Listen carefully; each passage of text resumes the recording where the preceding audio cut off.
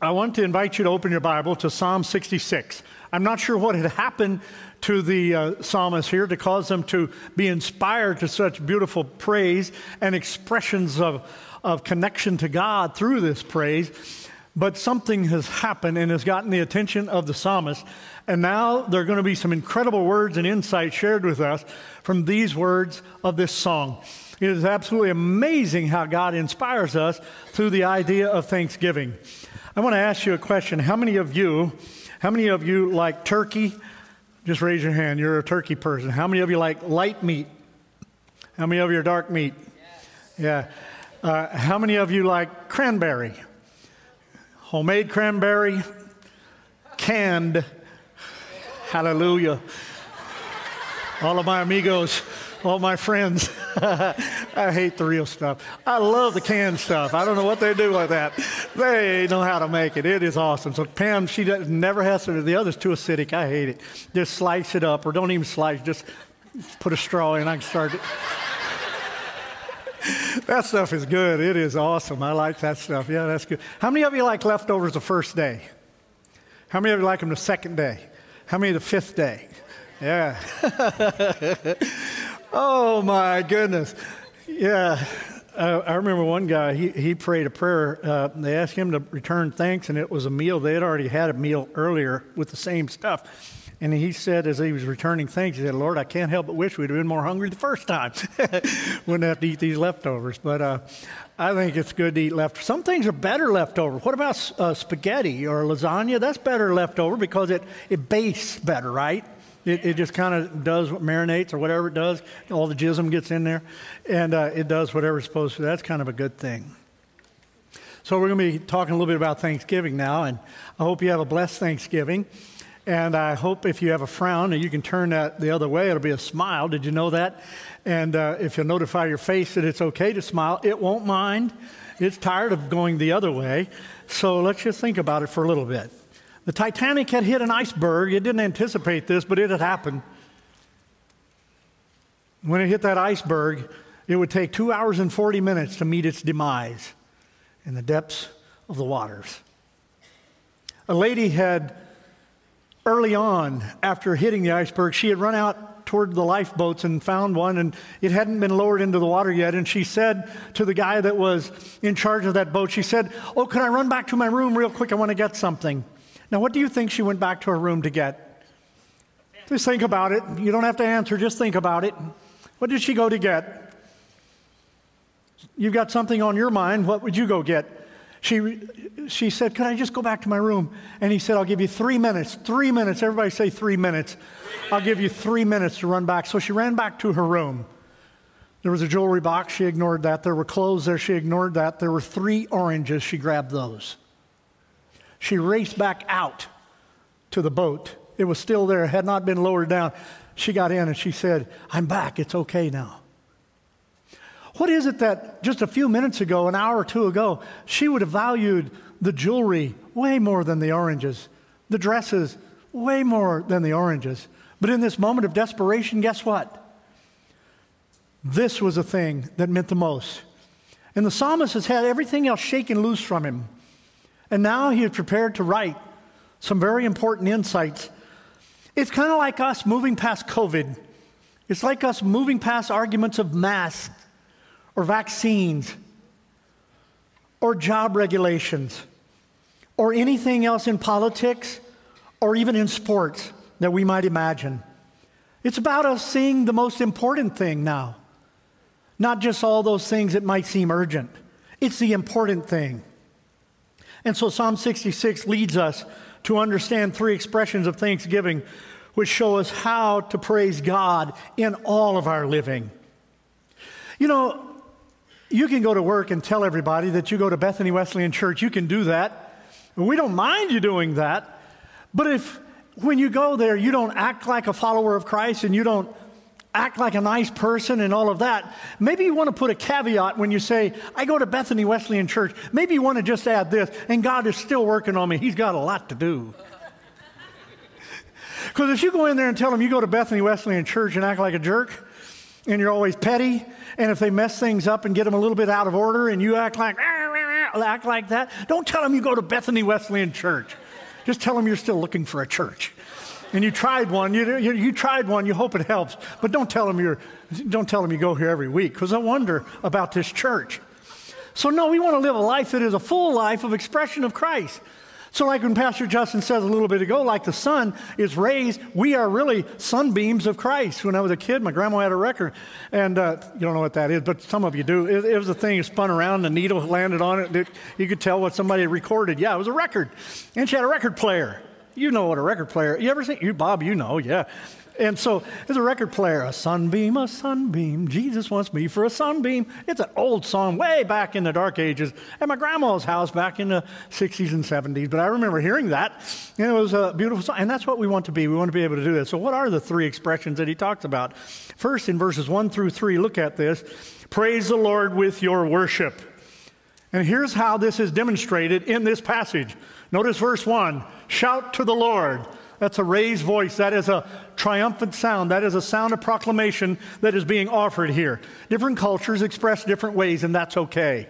I have an appreciation for that. We don't want to put a lid on different cultures. You know what else? Right here among us, we have different temperaments right here. Some of you are melancholy, some phlegmatic, some are sanguine, some are choleric. We have all kinds of different blends of those personality types. So some of you you're going to express and emote and effuse all kinds of thoughts and emote. It doesn't matter if we're talking to you about football or if we're talking to you about something that you're passionate about, like maybe some dish you like from a restaurant. You're going to express that with a vivacious, maybe hand gestures. You're going to do that. Well, when you get really alive for Christ, you're going to carry that same persona into that. Some of you are 3 o'clock flat, and that's okay. And you come in here and you but the psalmist said, hey, I want you to shout to the Lord here. And we also in verse 2, notice what it says. It says, sing to the Lord. Now in Psalm 150, we're in 66, but in 150, the last psalm, it talks about different kinds of musical instruments. In verse 3, it talks about a trumpet.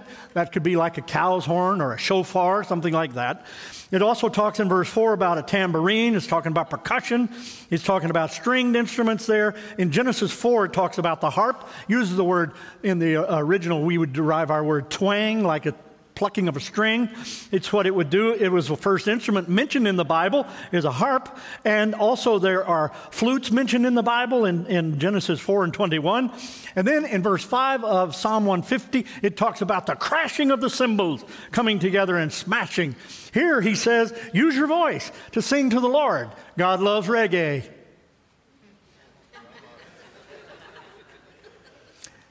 He loves pop. He loves classical. He loves Southern. He loves rock. He loves country. That's revelation to some, but he does. He loves all kinds. Psalm 150 says something else quite interesting. It said, lift your hands, and now it says, lift your voice. So in our praise team, our worship people in the church setting or any place, in a concert, whatever, they invite you to feel free to lift a hand. Our song today even invited us to lift our hand. When they invite us to do that, I know different temperaments are going to express different ways, but do you know what? The Scripture is inviting us, actually instructing us to lift our hands. It is a sign of praise, to lift our voice in praise. As a matter of fact, verse 6 in Psalm 150 says, let everything that hath breath praise the Lord. I've wondered before if the crickets and the cicada and all those guys, are they praising the Lord? I don't know if they are or not. I've wondered before when a bird was annoying me when I'm trying to sleep. It's up too early and it's singing. Is it singing a joyful song to the Lord, an annoying one to me, but a joyful one to the Lord? It could be. I don't know. Some have met the Lord when they've done that, but it could be that it's, let everything that hath breath praise the Lord. Psalm 134 verse 2 says, lift your hands in the sanctuary and praise the Lord. So people aren't nuts if they raise their hands. As a matter of fact, one of the root words that would be used for the word praise is actually lift your hands. That's what it means. It means to lift your hands. When we see somebody walking across a parking lot and we're a long way away, we might want them to see us, so we wave our hand in a gesture to them. Have you ever waved? If you have, say yes. So when we come into a church, we may feel a long way from God, but sometimes when we lift our hand, it brings us in closer proximity to Him, doesn't it? It brings a receptivity of our heart and our expression, and God begins to work in our life. And then It says shout, it says sing, but it also says in verse 3 of chapter 66 of Psalm, it says say to the Lord. Come and see what the Lord has done. Verse 6, he turned the sea into dry land. That's the local nations he's talking about. In verse 7, he watches the nations. That's talking about the global interests that God has. So God is aware of every nation. He's aware of everything that's going on around the whole world. John Glenn, when he went up in the shuttle Discovery, he said to look on the creation out here and not believe in God is to me impossible. It just strengthens my faith. So the psalmist said, shout, sing, and say to the Lord. And then there's another expression that we're invited to consider in verses 9 through 12. It said, praise the Lord in your daily walk. Praise the Lord in your daily walk. In verse 9 it says, he has saved you. He has saved you. Remember what has happened to you. Scott O'Grady, when he was shot down over the Bosnian sky, he said, I opened my heart to God's love on the way down, coming into enemy territory. As he scrambled towards some sort of hiding, as he was able to hide for 6 days until he was rescued, he said it was like a spiritual retreat for him. He said, I had already begun to do business with God before I was shot down. Then I was shot down. I continued by opening my heart. He said 3 things mattered. Number 1 is faith in God. Number 2 is love of family and friends. And number 3 was good health. But more importantly than that, God has saved every one of us who have called on his name, confessing our sin, and we have found the forgiveness of sin. He has washed us clean, the scripture says, by the renewing of our mind. He has transformed us and is making us more and more like Christ. We have been born again, and we are changed into his likeness. This is absolutely amazing, and it's a big deal. And the psalmist knows it and says, praise the Lord in your daily walk because he has saved you. Sometimes we do good and do well to remind ourselves, hey, remember, Kev, he saved you. He saved you. And then there's something else he says here in verse 10 to 12. He says he has developed you. Over the last few months, most people I've talked to would say their life has been different or touched or impacted in some way. They're not the same. COVID has done its thing, and many people have been scared, and many people have been sick, and some have died. But many of us have not, and many have lived well, and many have done very, very well. It's amazing how it affects people differently, isn't it? But here he says in verses 10 through 12, he says, starting out in 10, you nearly destroyed us. They were locked up, they were put away, they were enslaved, they were all of this stuff. We think about all the things that have happened to us. And some of you maybe it's been some sort of a sickness, or maybe it's been some sort of a job situation. Maybe some of you, it has been some sort of a relationship matter. You've been dealing with this kind of thing. Maybe it's your schooling or some sort of educational pursuit, some way like that. But go to verse 12. Look at verse 12 of your passage. It says, here's why we're praising, you have brought us to a place of abundance. When Pam and I moved out with our family from Calvary Wesleyan in Bethlehem, we moved to Kansas, to Olathe, Kansas. And it's a beautiful place and area and a nice place to live. But I was like a fish out of water in home turf. It did not work. It wasn't where we were supposed to be. When I look back on my life, we sang the song a while ago, all my life you have been faithful. And I'm looking at that part of my life and I'm saying the faithfulness of God carried me whenever I felt like God was 1,000,000 miles from me. I did not feel him close. It was not fun. It was a fish out of water experience. But verse 12 says you hold on in those times and he brings you to a place of abundance. And some of you need to know that whether you're in a place of lack or moving toward a place of plenty, God supplies the place of abundance. And he has brought better days into my life. And I thank him for that. And I believe he can do that for you as well. He can strengthen you even when your knees are feeble and your faith is faint. He gives strength to the weary. And he gives healing to the brokenhearted. And he can set the captives free. I know he can do this. And he can do this for you. I know you're not deaf, but I'm excited. Live out your faith every day.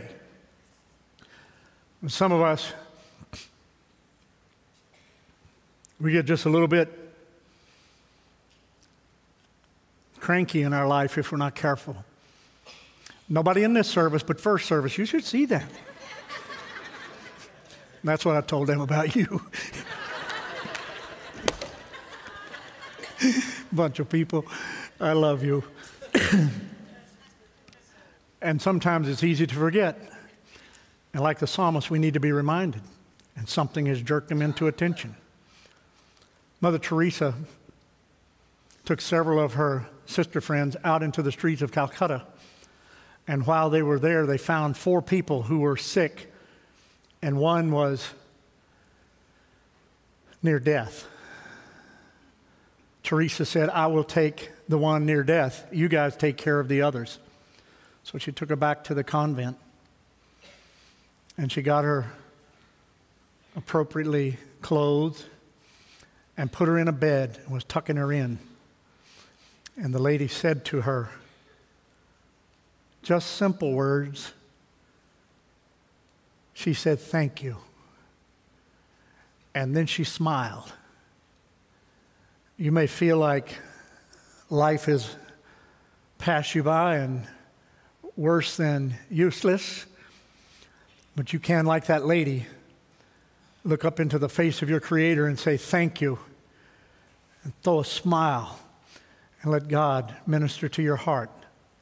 My grandpa Boone had a stroke. It had been a stroke that had hurt him and had knocked the soup out of him physically. He could not talk as plainly as he wanted to. And I remember he was able to come to church, and he sat back 4 rows. I sat over there, 3rd row. He's over here, 4th row in the center. And I remember when a song was being sung at the church by some singers, everybody in the crowd is seated, and they're singing, I don't need to understand, I just need to hold his hand. I don't ever need to ask the reason why, for I know he'll make a way through the night and through the day. I don't need to understand, I just need to hold his hand. And I caught some motion out of the corner of my eye, and I looked back, and it was my grandfather. He was standing up, hands in the air, couldn't talk plain, tears running down his face. He was giving thanks to God. Something has caused this psalmist to say, remember, he has saved you. He has steadied you. And even through trials, he has developed you. And then there is a third area, and that is this. Praise the Lord in your witness.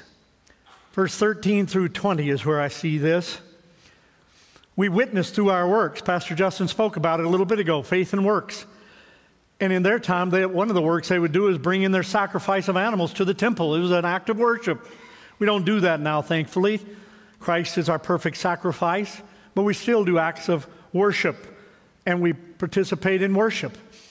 But let me digress and meddle just a little bit. May I meddle? If I may, please say yes. I was going to anyway, but I thank you for your permission. Here it is.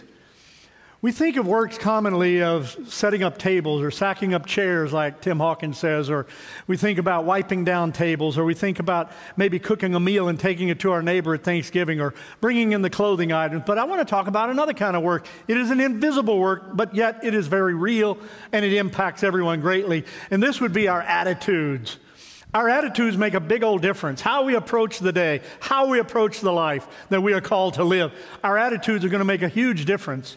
You determine, large part, what your attitude will be.